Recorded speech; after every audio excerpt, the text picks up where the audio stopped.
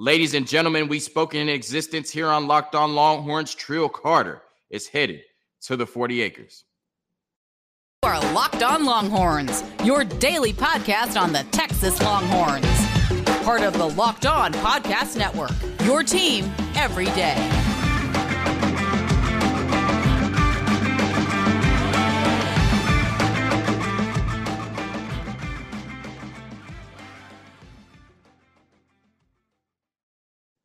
Locked On Longhorns, the show. Jonathan Davis, your host. Today's episode of Locked On Longhorns is brought to you by FanDuel Sportsbook, the official sportsbook of Locked On. Make every moment more. Visit FanDuel.com/LockedOn today to get started. On today's episode of Locked On Longhorns, we are talking about the transfer portal. Trill Carter has committed to the University of Texas, and I think there are still two positions on this Texas football team that Steve Sarkisian and this Texas football staff can dip into the transfer portal to help improve this roster. We discuss all of that and more on today's episode of Locked On Longhorns, part of the Locked On Podcast Network, your team every day. But first, I want to talk about Trill Carter, and I think this is a huge, literally huge pickup for Steve Sarkisian and his staff in the portal. When you talk about Trill Carter, this is somebody that has been an excellent run defender on an excellent run defense the last 2 years. And I did an episode on Trill Carter last week talking about him being a need when I saw that he was visiting the University of Texas. And there were people in my YouTube comments saying we didn't need him. And then on Twitter yesterday, which I'm on frequently,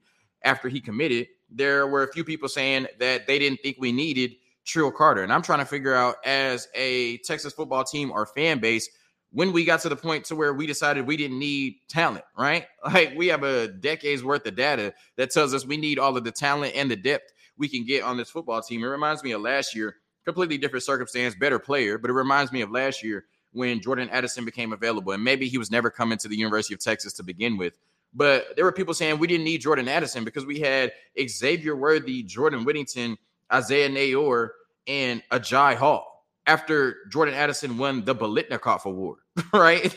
like I said, you can never have enough talent. You can never have enough depth. You can never have enough money, right? That's the three things you can always get more of, right? And I love this move to bring in Trill Carter because I thought we were a really good run defense last year. And to improve on that or to continue that, you have to bring in players like Trill Carter. And it's hard to bring in really good players in the trenches to your football team via the transfer portal because the trenches are such a big part of every football team. It's the foundation of every football team. And if you have really good players that are big guys up front that help you win the line of scrimmage, you typically do whatever you can to not let them leave the building. And I thought a big reason why our defense was so much improved from 2021 to 2022 was the ability to stop the run. In 2021, I mean, it looked like, especially in the second half, we could not stop the run at all. And that's why we blew so many second half leads. And you could say that, you know, maybe the offense didn't sustain drives enough. So that's why the defense was on the field so much and they couldn't stop the run. Or you can just say the defense wasn't good enough to stop the run. I think both are true. But you came back in 2022, DeMarvion Overshown was better. Jalen Ford was an All-American. And you had those big boys up front and Keandre Coburn, Byron Murphy, Tamondre Sweat, and Moro Ojomo that really did a good job of shutting down opposing offenses' run games. They're forcing them to throw the ball more than they wanted to. Now, that came back to bite you in games like Texas Tech and Oklahoma State, but for the most part, you did a really good job of shutting down the other team's run games and containing their passing game. That's why you improved on 5-7 in 2021 to 8-5 in 2022. And like I said, all last year, the run defense was really good. I thought the run defense was amazing in the orange and white game on Saturday. And now your run defense just got even better bringing in Trill Carter. And I love this move for three reasons. The first reason is, as I said before, he's an excellent run defender on an excellent run defense for the last 2 years. The Minnesota Golden Gophers in the Big Ten were a top 20 run defense in the country the last 2 years. Trill Carter was not the sole reason for that, but he was a really big, literally big reason for that, being a plus run defender for a top 20 run defense for the Minnesota Golden Gophers the last 2 seasons as a starter. Another reason I love this move is because last year as a starter for Minnesota, he played over 500 snaps, and that is a lot for a big 300-pound, 3-technique defensive tackle, right?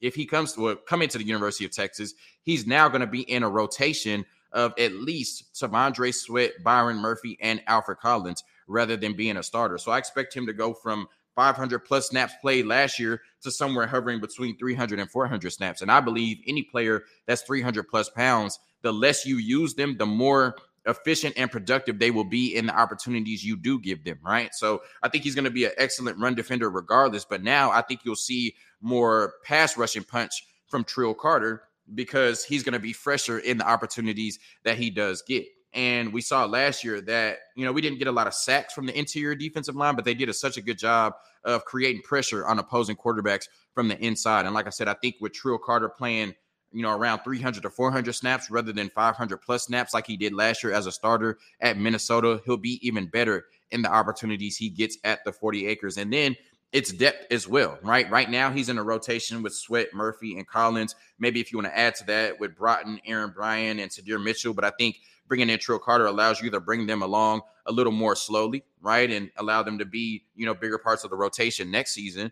But if somebody, in front of Trill Carter was to get injured, he's proven that he can be a plus starter at the Power 5 level. So it gives you a really good rotation piece, but somebody that can also come in and be a starter if you have to deal with injuries throughout the course of the season. And the third reason I love it is because it's a 2-year investment, right? He has 2 years of eligibility left. So this year, he could serve as a really strong rotation piece next to Collins, Murphy, and Sweat. But next year, he can compete for a starting job, maybe alongside Sadir Mitchell. And then you have depth in Vernon Broughton and Aaron Bryan, and you could fortify the depth in that room via the transfer portal or your recruiting class. So this year, really good rotation depth piece. Next year, in the second year under Pete Kwiatkowski's system, he could be a really good starter for this Texas football team. So I love what they've done bringing in Trill Carter. I love what they've done in the transfer portal period this year, bringing in Jalen Catalon, an all-SEC performer at the safety position, A.D. Mitchell, one of the best receivers in the country, somebody that has shined in the biggest games, a 2-time national champion with 4 touchdown receptions in 4 college football playoff games. Gavin Holmes, a 2-year starter in the ACC at the cornerback position. And then, like I said, Trill Carter, an excellent run defender that has been a starter on an excellent run defense the last 2 years at Minnesota. The talent and the depth on this football team screams at you at the University of Texas at the 40 acres, and it's why we are the overwhelming favorites to win the Big 12 this year. And it happens because you bring in very talented players like Trill Carter to your football team. A quick word from FanDuel, and then we're going to talk about 2 positions on this football team I think the Texas staff can dip into the transfer portal to help improve. Grand slams, no hitters, and double plays are back, and there's no better place to get in on the MLB action than FanDuel, America's #1 sportsbook. That's because right now, new customers can step up to the plate with a no-sweat first bet of up to $1,000. Just go to FanDuel.com/lockedon, sign up, place your first bet, and get up to $1,000 back in bonus bets if you don't win. So don't miss your chance to get a no-sweat first bet of up to $1,000 when you join FanDuel today. Just go to FanDuel.com/lockedon to sign up. FanDuel, the official partner of Major League Baseball. So it's very hard to go into the transfer portal and pick up really good players on the offensive line and the defensive line, right? Like I said, being in the trenches, that's such a big part of everybody's football team, right? That's the foundation of everybody's football team. You cannot be successful without winning the line of scrimmage on the offensive side and the defensive side. But those are 2 positions that I still think on this Texas football team have some question marks, specifically the interior offensive line and then the edge position on the defensive line. So I'll start with the offensive line. And I think 2 positions on the offensive line are certified to me, right? And I always look at it as an equation, right? Each person on the offensive line or each starter is 20%. So you can go into a season, kind of dictating how comfortable you are with your offensive line. At Kelvin Banks, at left tackle, we have a superstar. I'm comfortable with 20% of my offensive line in Kelvin Banks. Christian Jones was a plus starter for us last year. I think he's only going to be better this year. I'm comfortable with him at right tackle. That's 40%. That's where it stops for me. I am not comfortable at this point with the interior offensive line. And what I saw on Saturday in the orange and white game, when I thought that unit just got whooped all day, regardless of who was in there, regardless of who the quarterback was, it was cause for concern. And I think you have a lot of very intriguing players, a lot of very young and talented players on this football team. But I think you need to bring in some experienced depth to at least compete with him, right? If he's not good enough to play, then he won't play. But right now, I think you have question marks at all 3 positions on the interior offensive line, and it wouldn't hurt to bring in a depth piece to compete with those young guys that also brings in experience at the college football level, right? I think this Texas football team in the interior offensive line has not yet recovered from losing Junior Angelau last year, right? That was somebody they wanted to put at center, and I thought for the most part, the interior offensive line wasn't great. And he had another year of eligibility, right, coming back to play for Oregon this year. And I think he could have been a really good starter for the Texas football team this year. But when you look at it, Hayden Conner, I thought that, he was good at times last year, but he left a lot to be desired. And right now he seems to be poised to be the starter at left guard again. And Big Nato is behind him. We've heard some really good things about him, but I'm not sure if he's ready to take over at that left guard spot. And even if he is, he has no college football experience to this point. When you talk about at center, I think Jake Majors, once again, can be good at times, but for the most part, leaves a lot to be desired. And behind him, they're trying out Connor Robinson and Cole Hudson, but those are two players that are natural guards trying to learn the center position. And then when you talk about the other guard position, DJ Campbell is your starter there right now, but he was hurt and missed the orange and white game. And we don't know what's going on with Cam Williams, if he's ready to play the guard position, if Cole Hudson is healthy, if he's ready to take that position over again, and how productive they will be at the right guard position. So like I said, right now,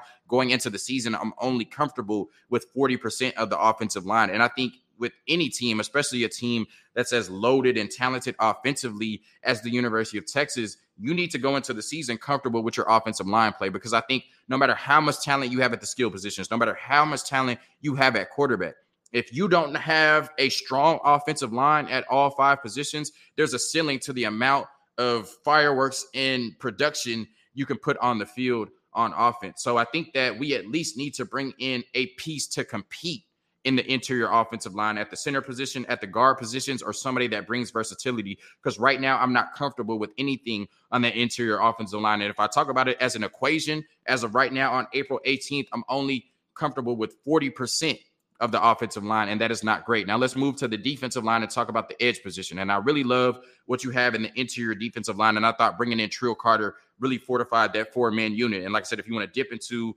5 or 6, then you have Vernon Broughton, Sadir Mitchell, and Aaron Bryant behind those top 4. But when you look at what you have on the edges, I think we're still at a position where we have some good players, but we don't have that standout player. Now, I think that Barron Sorrell definitely has the opportunity to take that next step in terms of a standout player, right? I think last year he had 5.5 sacks. He's looking to be in that 7.5, 8 sack range. Really, for me to say he made significant improvement, he said he wants to be a double-digit sack guy, and of course that would be great for the Texas football team. But I think as long as he gets up to that 7.5, 8 sack range, then he's going to be one of the better edges in the Big 12. But outside of that, I don't know who else in the room you can say you can really count on this season to be a plus edge rush for you, right? Plus edge rusher for you. When Barron Sorrell goes out of the game, who's going to come in for him, and will the production drop off? Is there going to be a huge drop off between Barron Sorrell and who's behind him? On the other side, Ethan Burke has shown the ability to be a productive pass rusher, but is he going to be a good enough run defender to allow you to keep him on the field long enough to show that, productivity in the pass rush game? When you talk about Justice Finkley, it seems like, the narrative coming out of the building is he's too small and doesn't have the length to win against those bigger offensive tackles consistently and get a pass rush, even though he's really good in the run game. And I think behind that, you have a lot of talented and young, intriguing players similar to the offensive line, but nobody with the experience or nobody with a proven track record of production, right? They're just all really talented young players that are probably going to still have some growing pains, whether they're true freshmen, redshirt freshmen, or true sophomores. So I think you need to go into the transfer portal and bring in a edge rusher that has a proven track record of production. And if he's not good enough to play it over the young guys, he won't play. But somebody that you can bring in and expect to get 4 or 5, maybe even 6 sacks this year, and whether he's behind Barron Sorrell and he comes in and kind of gives you a consistent rotation of edge rushers at that position, or he competes with Ethan Burke and Justice Finkley on that other side. Like I said, I still think that we need some competition in that room. I think we have great players. I think we have really good players, but not a great player in that room. And the best teams can get a pass rush with 4, right? The best defenses can get a pass rush with 4. And I still don't think we're at that level yet. So that's why I think they need to go into the transfer portal and fortify the edge rush position, because I think you have question marks about who's behind Barron Sorrell. You have question marks about Justice Finkley and Ethan Burke. And then I think you need to go into the transfer portal and fortify the interior offensive line, because at least I have question marks about Jake Majors, DJ Campbell, and Hayden Connor. And I definitely have question marks about the players behind them because they have no on-field experience at the University of Texas. Thank you for tuning in to another episode of Locked On Longhorns, part of the Locked On Podcast Network, your team every day. Hook 'em. Peace.